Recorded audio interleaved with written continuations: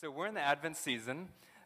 Christmas is here, and last week we started, so there's 4 weeks that make up the Advent season. That started last week, and it leads up to the week before Christmas. And all Advent is it's anticipating, it's expecting, it's waiting for the coming of Christ. And Advent means beginning. Like something is beginning, something is stirring in our hearts, and we are just waiting for Jesus. And I told you guys last week that these 4 weeks are like a microcosmic picture of what the larger Advent is that we're currently living in. Because we are, as a church, we're waiting for Jesus to come back. We're waiting for his return. And each year we celebrate this in 4 weeks. And we celebrate Jesus' birth and when he first came, the very first Advent. And so that's what we're doing. We're in week 2 of that. We're in a series called BC, Before Christmas, where we've been asking the question, what would your life look like without Christmas? What would it be like? Would it be any different? And we hit that a little bit last week. And we talked about Wonderful Counselor. And this week we'll go into Mighty God. And then we'll do Everlasting Father and Prince of Peace. And throughout this whole series, we really want to give you guys a picture of who God is, who this Messiah is, who this Savior is, who this Jesus is, that we're waiting for, that all of history was waiting for in the first Advent, that we're waiting for in the second Advent, that we always celebrate in the 4 weeks of Advent leading up to Christmas every year. Who is this Jesus? And we want to give you guys a really full picture, an accurate picture of who he is. And that's why we're going through these 4 titles of Jesus. And so think about this. Like, how accurate of a picture do you really have of God? How accurate would you say your picture of God is? Like, how well do you really know God?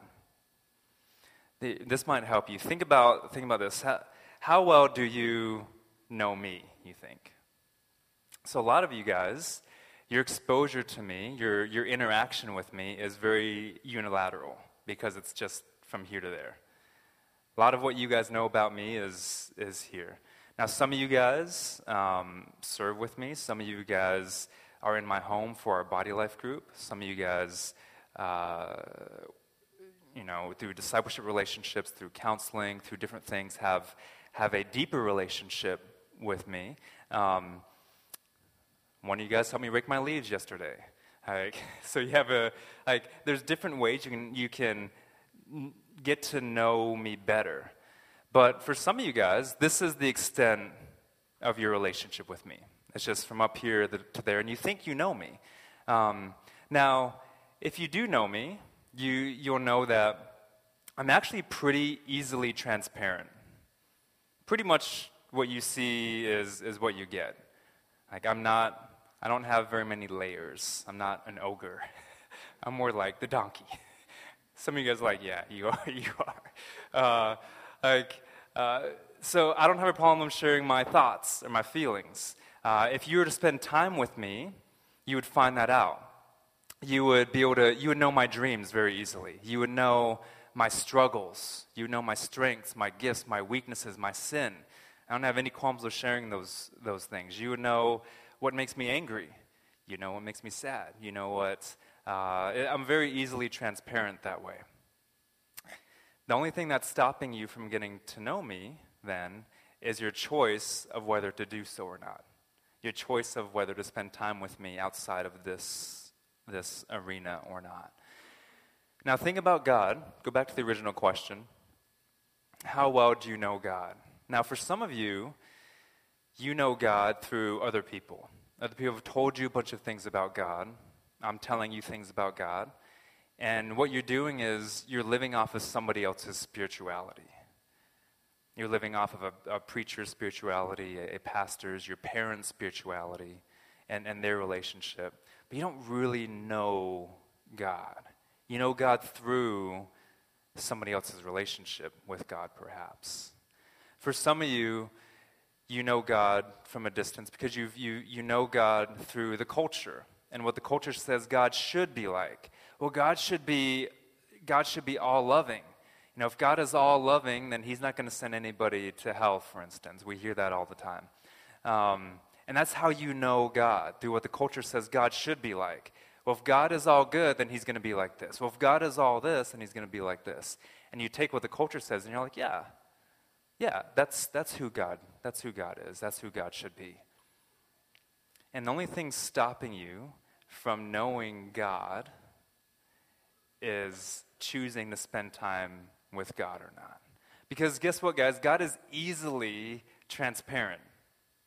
God is fully transparent in his character, actually. This book right here, this Bible, the Holy Scriptures, it tells us all about God's character. If you want to know God, you just have to read this. It's not that difficult. You don't have to do anything else except read this, spend time with God's people, and interpret this together. But for most of us, we spend our time knowing God in this top section. And that's the extent of what you guys might know about God. Just this New Testament right here. Most of you spend your time in the New Testament. And we don't know anything about who God is in all these other pages. This is like 66% of the Bible right here that I'm flipping through. And we don't know God. We get our God from here. And now, a lot of us, we even lop off the last book. We lop off Revelation, right? We're like, what is that? I don't know. I don't know what that's saying. Except chapter 22. We keep Revelation 22 because it talks about the new heavens and the new earth and like river of life. And we're like, yeah, I get that. I like that. But the rest of Revelation, we're like, no. So we take that part off and we just have this. And now some of us, we know pieces of the Gospels, and we don't like some of the books some of the letters Paul writes. So Galatians, Romans, we're like, I don't know. So then we're actually really only spending our time here, and that's all you might know of God. This little couple millimeters section of who God is. And this is the problem with knowing God from culture or from living on other people's spirituality and other people's relationship or however you think you know God. It's because if that's all you know of God, you have a very anemic and distorted picture of who God is. Your picture of God is like a Picasso painting. It's like the eyes are here and the mouth is like somewhere down there. It's like distorted, or it's like a Jackson Pollock. It's like splatter here, splatter there, yeah, let's throw some red over there, yeah, I think God is yellow over here, and it's just like, it's all mixed up. And this book is knowing, if we're going to know God, we need to know the entirety of this book, okay? And like I say, God is easily transparent with who he is. He's not hiding it. He's saying, this is who I am, and we'll walk through it with these 4 things over the next couple weeks as well. And all you have to do is read this. All you have to do is get to know me by reading this and spending time with me. When we talk about Wonderful Counselor, Mighty God, Everlasting Father, Prince of Peace, a lot of us, we love that God is full of wisdom. So we don't have any problem with Wonderful Counselor. We're like, yeah, we like that Jesus. Wonderful Counselor. We want that Jesus. We don't have any problem with him being Prince of Peace. We want Jesus to bring peace and reconciliation and justice to our situations. We love that about Jesus. We don't have any problems, most part. I guess sometimes it's going to depend on your relationship with your Father, on Everlasting Father. We love that God is a Father who constantly pursues us and relentlessly does so because he just loves us that much, and he will never give up on us. And we love that about God.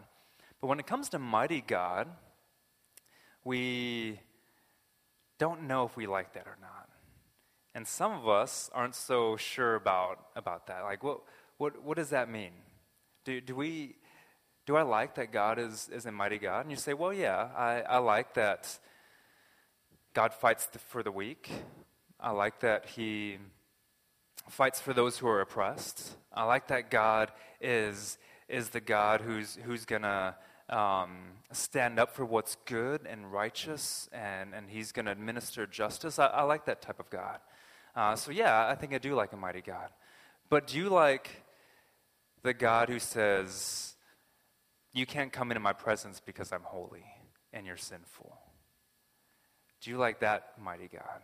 Do you like the mighty God who says in Isaiah chapter 1, verse 31 here, verse 30 and 31, he says, for you shall be like an oak whose leaf withers, and like a garden without water, and the strong shall become tinder for the fire, and his work a spark, and both of them shall burn together. Like, do we like that mighty God? Or the one in Isaiah chapter 2, verse 21, who says, in that day, you guys are going to flee from me, from before the terror of the Lord, from the splendor of his majesty, when he rises to terrify the earth.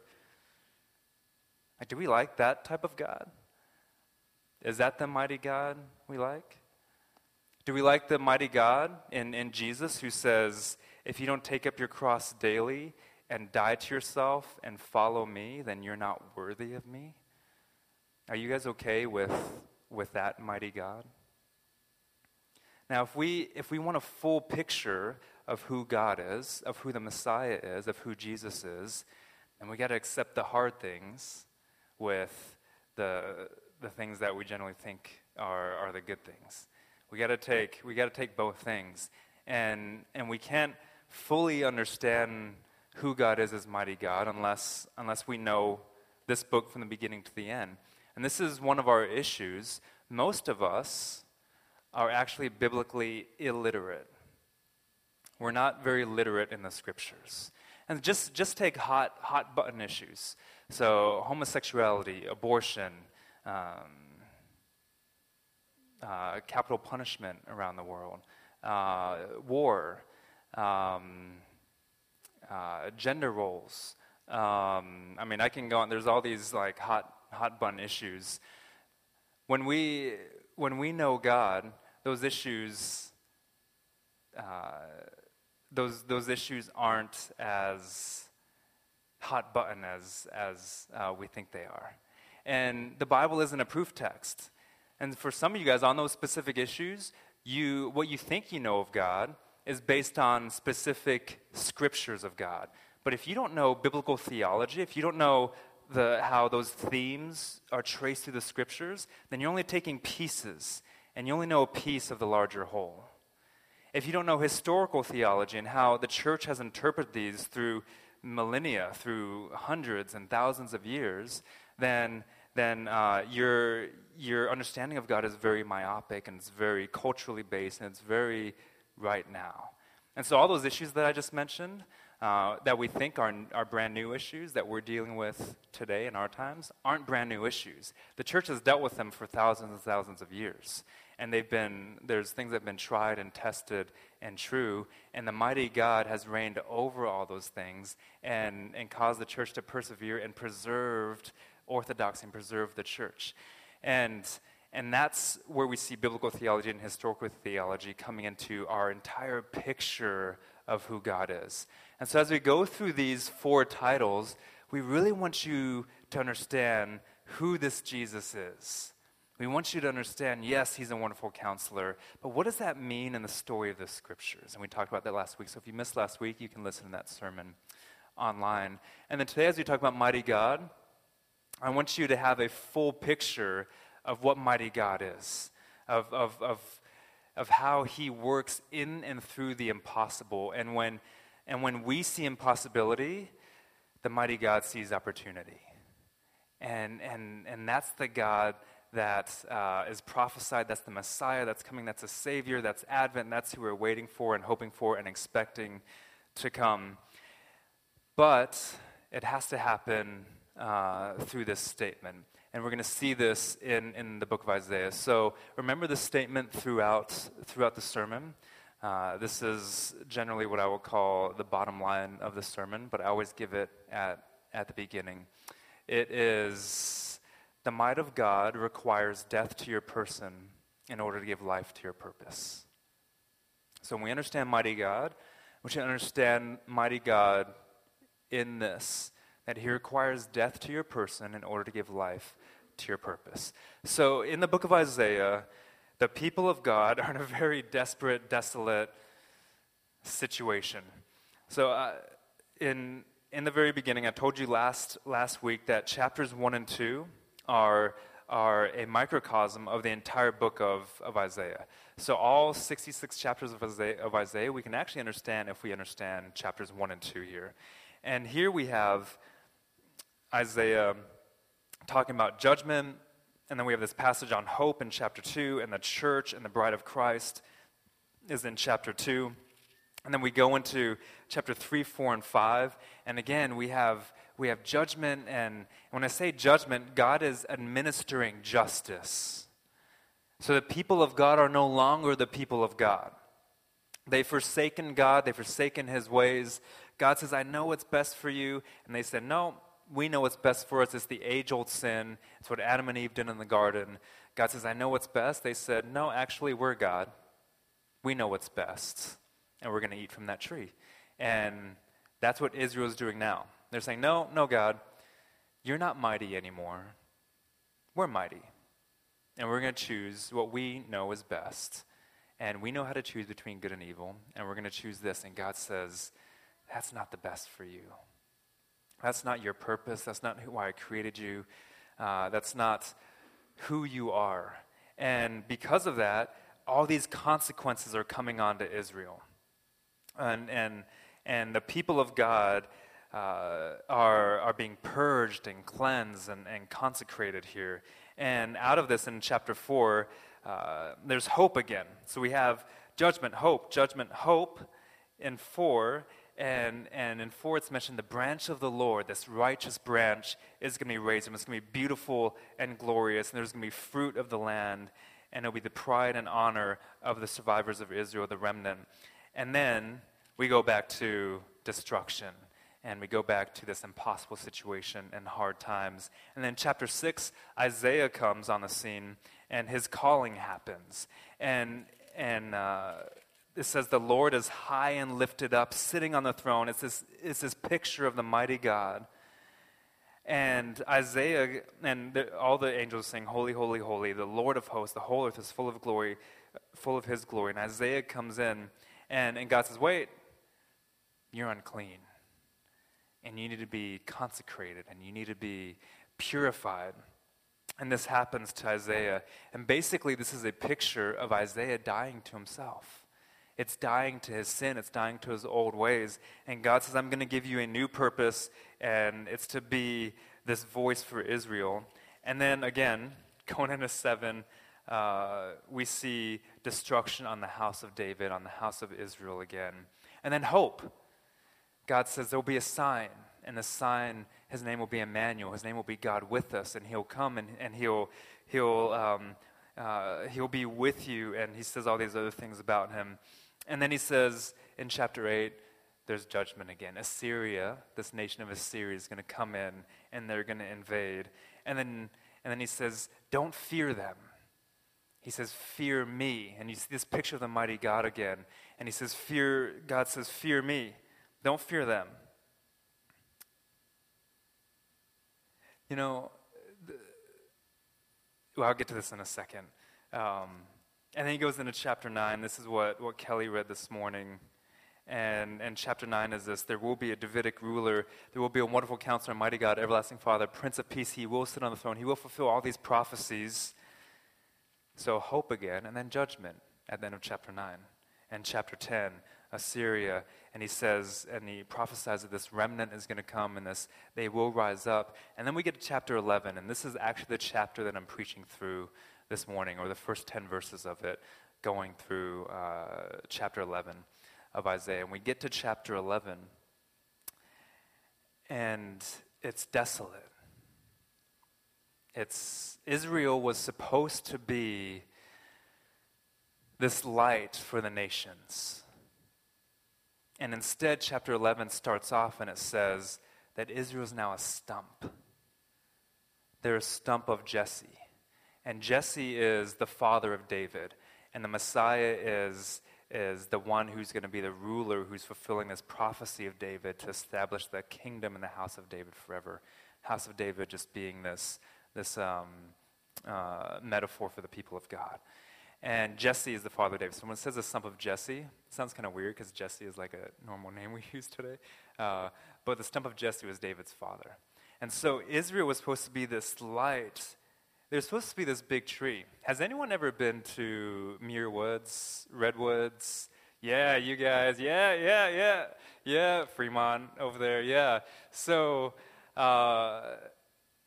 Muir Woods, giant sequoias in inland California, like these trees, these redwood trees in Muir Woods are, I can't even describe them. Like, I'm going to tell you right now, and it's going to fall flat. But they're so grand, they're so majestic. You know, those trees have been there for centuries. Their roots are so intricate and so outspread. And these trees are just massive. Like, I mean, I've never seen anything like this. It's just phenomenal. And when you stand there and you're in the forest there, you're just in awe. And you just see the grandeur and the beauty. That's what Israel was supposed to be. They're supposed to be a redwood. They're supposed to be a giant sequoia. They're supposed to be this tree that was pointing to the awe and grandeur and majesty and wonder of God. Instead, in chapter 11, verse 1, they've been reduced to a stump. They've been chopped down, maybe been burned. That imagery is used in chapter 6.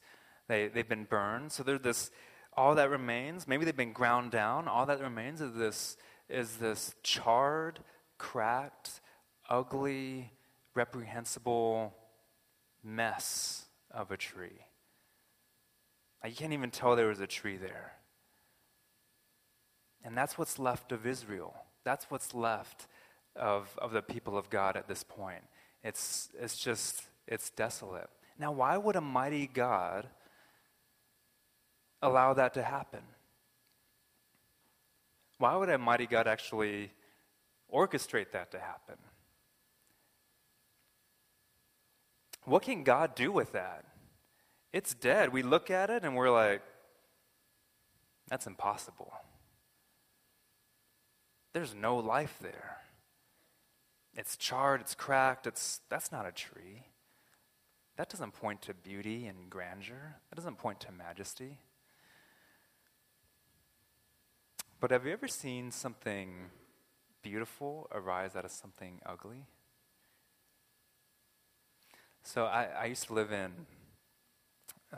Albuquerque, New Mexico, and this is the southwest U.S. It's very desolate, and it's a desert. There's not a whole lot of green. There's hardly any vegetation. There's literally, if you've seen there's tumbleweeds like that roll along the street. If you've seen a western movie, and there's two things that are so unique about Albuquerque, is that even though it's flat desert, there's some green. And so there's green right around the river. The Rio Grande River runs right through the center of Albuquerque, and there's all these trees right around the river. So you can see it. It's the valley. Like it goes into this valley, and you can see it from where, if you're on the other sides of the valley. And it's just beautiful. And then another thing about Albuquerque is that the Rocky Mountains actually extend into New Mexico. So a lot of people think they stop, further up north, but they extend all the way down in the southwest U.S. Albuquerque is actually a mile above sea level. And you have these mountains so it's flat, and then these mountains, 10,000 feet high, just shoot up out of the desert. And it's amazing. I mean, it's gorgeous. It's beautiful. And also every year in Albuquerque, they have this thing called the International Balloon Fiesta. And it's all hot air balloons every year in October. And at the festival, they do this thing called Mass Ascension. And hot air balloons, they're really multicolored, they're vibrant, they're bright. You don't see too many brown hot air balloons. They're all bright and vibrant. So when Mass Ascension happens, all 500 plus, however many there are, hot air balloons ascend at the same time, and they litter the sky in Albuquerque. And if you're standing up here where they're in the valley, if you're standing up on the sides of the bowl, it just looks phenomenal. And it transforms the landscape. It transforms the desert into something beautiful. And that's the imagery we have here. That we have this desolate, charred piece of stump, and now a sprout. Something is shooting out. It says, there shall come forth a shoot from the stump of Jesse. Just a little sprout. But not only that, he says, and a branch. And what do you think a branch means? Well, there's a tree. So out of this charred remains, God's going to raise up a new tree. And from this branch, and this alludes back to the branch that I mentioned in Isaiah chapter 4, and actually, there's only a few places in the scriptures where the branch is mentioned. So Isaiah chapter 4, Isaiah chapter 11 twice, down in verse 10 as well. And then Paul talks about Jesus as the righteous branch in Romans chapter 15, verse 12. And so Paul picks up on this imagery in Romans. And so the branch here, he says, is coming out from this tree, and it shall bear fruit. So we don't just have like a little weed, we don't have a little leaf. We got a tree with a branch and fruit that is coming out of these charred remains. And it's just beautiful. And this fruit, and this is what biblical theology does for you guys. This fruit immediately makes you think of something in the scriptures, of Psalm chapter 1. And Psalm chapter 1 is this hinge in the scriptures. If you're reading the scriptures how all the way through, how they're meant to be read, and you get to Psalm chapter 1, like it's a hinge. Like something would switch for you. It would just totally like hit you in the stomach when you got there. You're like, whoa, this is super unique. And so this is Psalm chapter 1. It says, "Blessed is the man who walks not in the counsel of the wicked, nor stands in the way, the path of sinners, nor sits in the seat of scoffers, but his delight is in the law, instruction, the word of the Lord. And on his law he meditates day and night." And here's the kicker. He is like a tree planted by streams of water that yields its fruit in its season, and its leaf does not wither. In all that he does, he prospers. And then he goes on and he says, the wicked aren't that way, but the righteous are that way. And we read here in in Isaiah 11, which is happening after Psalm 1, that the Messiah, the one who is this branch, who is this new tree, shall bear this fruit. He is Psalm 1. And then verse 2 here, we have 3 couplets. So the Messiah is going to look like this. The Spirit of the Lord shall rest on him. And then these 3 couplets. 1, the spirit of wisdom and understanding, that'll be with him. This should make us think of Solomon. And he's the wise king. And so he's going to be this ruler who rules with wisdom and understanding. Number 2, the spirit of counsel and might. This is like in direct juxtaposition and contrast to how Assyria comes in and they rule over the people of Israel. They rule with excessive force, with brute force, with just unrelenting violence. And he says, when the Messiah comes, he's going to rule in the spirit of counsel and might. And we're going to talk about what that might looks like later. And then he says, in the spirit of knowledge and of the fear of the Lord. And that should make us think of the book of Proverbs. Because Proverbs opens up with saying that the beginning of wisdom, the beginning of knowledge, I should say, is the fear of the Lord. So when you think about how accurate your picture of God is, maybe the question is, do you fear God? Do you know God as mighty God? See, the biggest hindrance to you knowing God as mighty God is you thinking you're mighty yourself. And here's the here's the thing we get mixed up a lot. Paul says in Colossians chapter 1 that you were made by him, through him, and for him. Do you know that you were made for God? You're kind of like, yeah, well, yeah, I guess that makes sense. But just think about, if you're a Christian in here, if you're a follower of Jesus, think about your prayer life.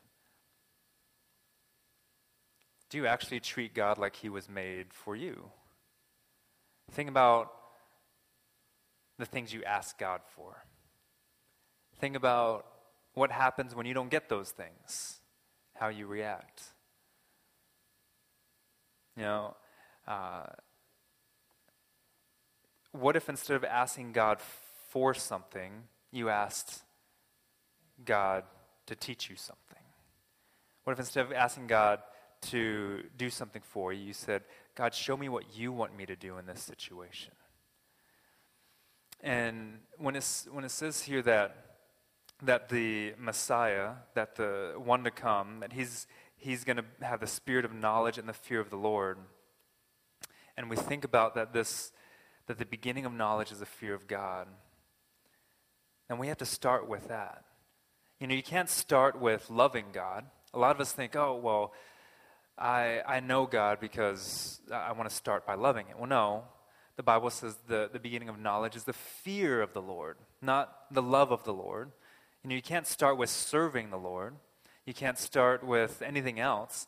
He says the beginning of it is fearing him. And it says in verse 3 that his delight, what he delights in, is actually in the fear of the Lord.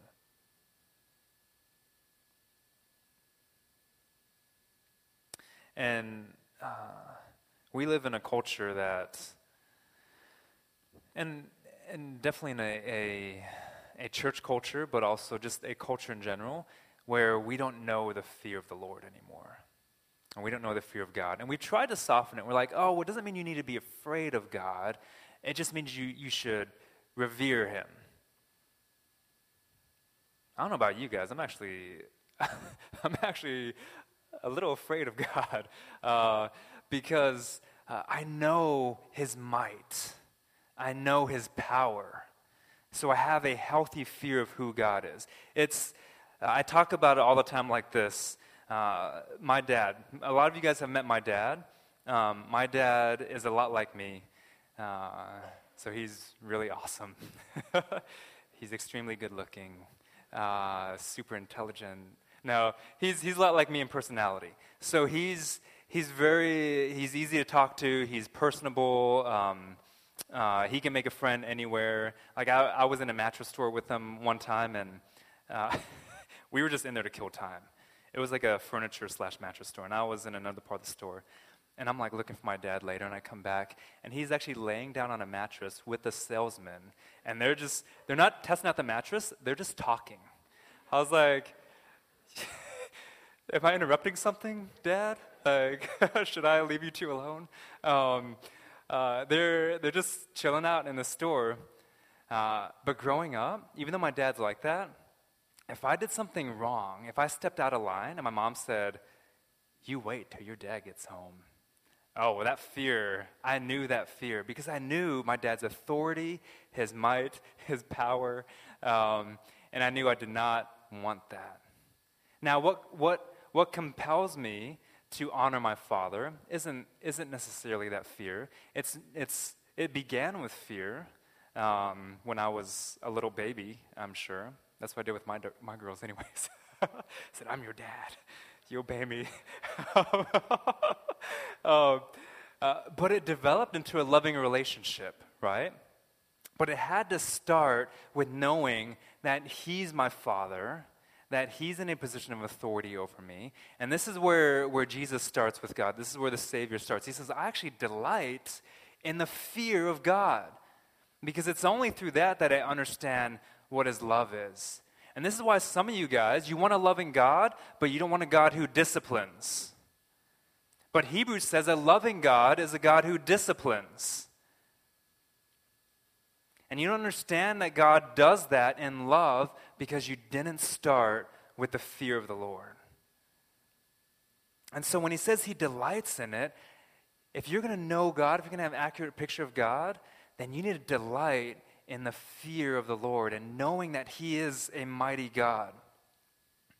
And he says, he shall not judge, in verse 3, by what his eyes see, or decide disputes by what his ears hear. That's how we judge, and that's how we do disputes. But he says, no, he's not going to do it by what his eyes see or his ears hear, but, in verse 4, with righteousness. With righteousness he shall judge, administer justice. That's what you should hear when I say that. He shall administer justice and judge the poor. He shall decide with equity. He shall make the playing field level for the meek of the earth. And he will strike the earth with the rod of his mouth, and with the breath of his lips he shall kill the wicked. I always laugh when I'm like, man, he's got some kicking breath. He must eat like onions or garlic or something if he's going to kill the wicked with his breath. But what this is talking about is that all he has to do is speak. All the Messiah has to do is speak the word of God. Now, if you think about this, that should remind you of a few things in the scriptures. This is biblical theology for you guys. Everything in the scriptures points back to something else. So when you read something, you shouldn't read it necessarily anew. You should think, well, what does this point back to? And that's why you got to know the Old Testament, because you're never going to fully understand the New Testament unless you know the Old Testament. I've said this before, and this is kind of a random tangent, but the book of Deuteronomy is the key to understanding the scriptures. You guys are like, Deuteronomy? Is that even in the Bible? The book of Deuteronomy is the key to unlocking your understanding of the scriptures. If you don't know Deuteronomy, you're always going to be like, what does that mean? You're not going to understand Obadiah. You're not going to understand Hosea, Habakkuk. You're not going to understand Jesus. Go back to Deuteronomy. In order to understand Deuteronomy, though, you need to understand Genesis, Exodus, Leviticus, and Numbers. And then you get to Deuteronomy. And then it's all open for you. So this is pointing back to something. So when he says where is it? The rod of his mouth, this word rod is actually the word for scepter, like the scepter of a ruler, the scepter of a king. And he says the Messiah will have this, and this is a direct allusion to Genesis chapter 49, verse 10. It says the scepter will never pass from the Lion of Judah. And this is a prophetic reference to the Messiah. And so he says, all he has to do is speak. This is the word of God in John 1. This is Jesus. This is the word in creation. This is in direct contrast to Moses in the first 5 books of the Bible when God says, hey, Moses, all you have to do is speak to that rock and water is going to come out of it for the people. Moses gets angry, and what does he do? He takes his rod, his scepter, and he strikes the rock. And God says, that is not how I do things. All I have to do is speak, and it happens. And you did not honor me as holy. And now, Jesus, the writer of Hebrews, picks up that he's this greater Moses. All he has to do is speak. He doesn't have to strike things physically. He does this by the word of his mouth. And righteousness shall be the belt of his waist. It shall gird everything on him. Faithfulness shall hold everything together. He's held together by righteousness and faithfulness. And then we get this picture of new creation. The wolf shall dwell with the lamb. The leopard shall lie down with the young goat. The calf and the lion and the fattened calf together. And a child shall lead them. Basically, he's putting a predator with its prey. Wolf and lamb, leopard, goat. The cow and the bear shall graze. You're like, cow and bear? Predator and prey? YouTube it. There's a YouTube video of a bear in Yellowstone chasing down a cow and eating it. It's kind of gross. But because I was like, they're not natural predators and prey. But it's on YouTube, so it's true. So the cow and the bear, the young shall lie down together. The lion shall eat straw like the ox. The nursing child shall play over the hole of the cobra. The weaned child shall put his hand on the adders or the viper's den. And you have this picture of new creation, that something is happening, that the people of Israel have finally died to themselves, and God is raising them up through this new Israel, through this Messiah, to be this light, this redwood to the nations, to point to the grandeur and awe and majesty of God. That's who we're supposed to be as the church. And that's who you're supposed to be as an individual, as part of the church. You're supposed to point people to God by just the way you live and move and speak. People are supposed to see God's awe and majesty and grandeur and might in you, just because of the way that you live and move and speak. And he's creating this anew for the people of Israel. And now he had to tear down a lot in order to build it back up. He had to wound them in order to heal them, as Hosea says. He had to char them down, like take them all the way down so that he could say, the stump of Jesse is here. And some of you guys are battling sin right now. That's your impossible situation. You're battling lust, you're battling anger. You think every opportunity you take to put yourself above somebody else, you take it. You're in unhealthy relationships, you're in wrong relationships, whatever your sin that you're struggling with right now. And the only thing that's stopping you from fulfilling that desire is just lack of opportunity. I'm thinking about the leopard and the young goat. The leopard is made to eat this thing. He's got claws and teeth, and it's in his blood, right? It's his nature. You put those two in a cage, and that thing gets devoured immediately. You put you in the same room as your sin, and you're going to devour it immediately. And here we have a picture of the Messiah taking what's in the leopard's nature and doing something new with it, changing it. The leopard has died to himself, and now he has a new nature. He has a new purpose. He's living to something different and something new. He knows his new identity, and it's not in fulfilling and satiating his desires. It's in Christ. And he says this is a picture of who we're supposed to be in our cities, who the church is supposed to be, who the Messiah has made us to be. Now, some of you guys, your impossible situation is you're actually the goat. You're being devoured by the leopard. You're being devoured by mental illness, by physical illness, by your financial situation, by something that somebody has done to you. And this passage is the same thing to you, that he's given you a new nature. You're no longer bound by fear. You can actually be in the same cage as that leopard because Jesus has overcome. The mighty God has overcome that leopard. And you don't have to be afraid any longer. And your identity is no longer in your illness. Your identity isn't what somebody said about you. Your identity isn't in your failures or your sin or your weaknesses. It's in Christ. In impossible situations, you have to remind yourself, and this is why we talk about identity in Christ over and over, that your identity is in Christ, that you are a son or daughter of Christ. If you're in Jesus, he is who you are. Colossians 3 says your life is Christ. Your life is hidden in him. Paul says in Galatians 2:20, I've crucified myself with him.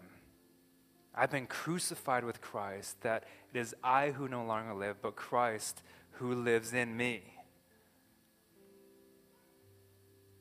That's the gospel. That's what Jesus does for us. That's the good news that Jesus comes to give us. Where you no longer have to be worried about your leopard, where if you're the leopard, you no longer have to devour your sin, that your identity is in Christ. You know, my grandfather was a POW in World War II, and what they teach military personnel when they're put in impossible situations, do you know what they teach them? They teach them to say who they are over and over and over again. I'm so-and-so from so-and-so, my number is blah, blah, blah, blah, blah, blah, and they just say that when they're in this impossible situation. that's because it does something for them psychologically and emotionally and mentally and physically even. And that's the gift we have in Christ, that in your situation, whatever it is, cancer, depression, anxiety, sin, lust, broken relationships, if you're in Christ, He's given you a new identity. He's given you a new destiny, a new purpose. And here's the thing, oftentimes we want to be removed from that impossible situation. And Isaiah says this in Isaiah chapter 6. He says, how long? He says, how long, O Lord, are we going to be here? We don't want to be here. And God oftentimes doesn't remove you from it because He's trying to build something in you. He's trying to grow a sprout. He's trying to grow new life. He's trying to grow a redwood out of you. And instead of saying to Isaiah, well, it's going to be over soon, he says this to him. He says, this is how long? Until the cities lie waste, until the land is desolate, until the people are far away. And even though a tenth remain, it will be burned again. But when the stump is left, he says, then you'll see the holy seed. And you can trace this word seed through the entire scriptures. It's the offspring. It's Genesis 3:15. It's the Messiah. It's the Savior. It's the one who comes to rescue us. He says, when that happens, you'll see the holy seed. And he says this in verse 10 of chapter 11. And his resting place shall be glorious. In that day, the root of Jesse, who shall stand as a signal, a redwood for all the people, is his resting place, shall be glorious. And so God invites you into his rest this morning. Whatever your impossible situation is, know that if you're in Christ, just repeat to yourself over and over, I'm a daughter of God. I'm a son of God. I am in him. He is wonderful counselor. He is mighty God. He is everlasting Father. He is Prince of Peace. I know that's who he is. I know his character. I know he's pursuing me. I know his love. I know that he's a good God. I know that he's wonderful. I know that he's holy. I know that I'm in him. And you'll find rest in that. And so this Advent season, that's what we're inviting you into his rest, into his glorious rest, it says. Rest like you've never experienced his presence. And so this morning, if you're not a follower of Jesus, that's the good news of the gospel. The good news is that you can be a partaker in the rest of God. And that even in your impossible situation, you can experience that. Because you know that there is a better country that awaits you. You know that God is doing something for his glory, and he wants to use you to accomplish that.